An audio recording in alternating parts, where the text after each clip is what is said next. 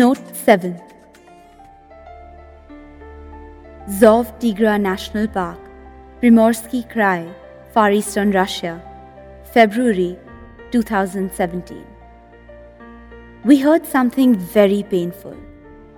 An Amur tigress was caught in a trap reared by a dastardly crook. She chewed off a paw to free herself. Although she escaped, she was left crippled, unable to hunt, and eventually died of starvation. It's a sin to fail such beauty, such perfection.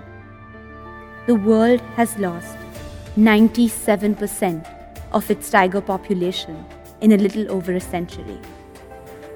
We are restricting logging in tiger habitats, increasing the penalties on poaching and the possession of tiger parks.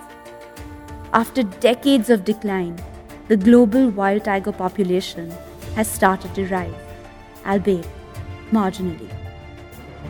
There's 500 Amurs in the wild today.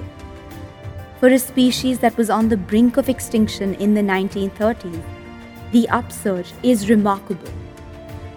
While the increase is encouraging, the species' future in its natural environment hangs in suspense, and the numbers are worryingly low. There's a civil war going on here. It's linked to us, conservationists, and the government.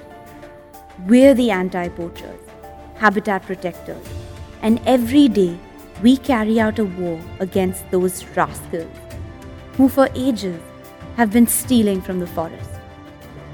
For instance, today we received some information that because of the amount of snow this year, the animals have had a bad winter.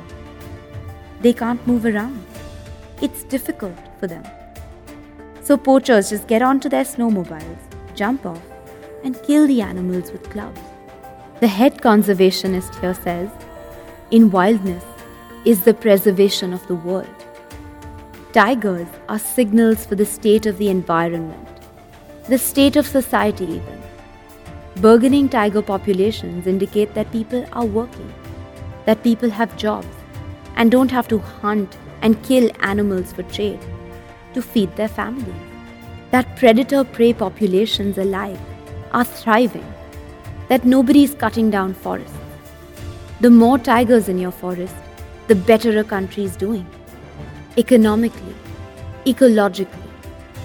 If governments valued good conservation, if the public swore to protect and not poach, maybe we could coexist with our wild cousins after all.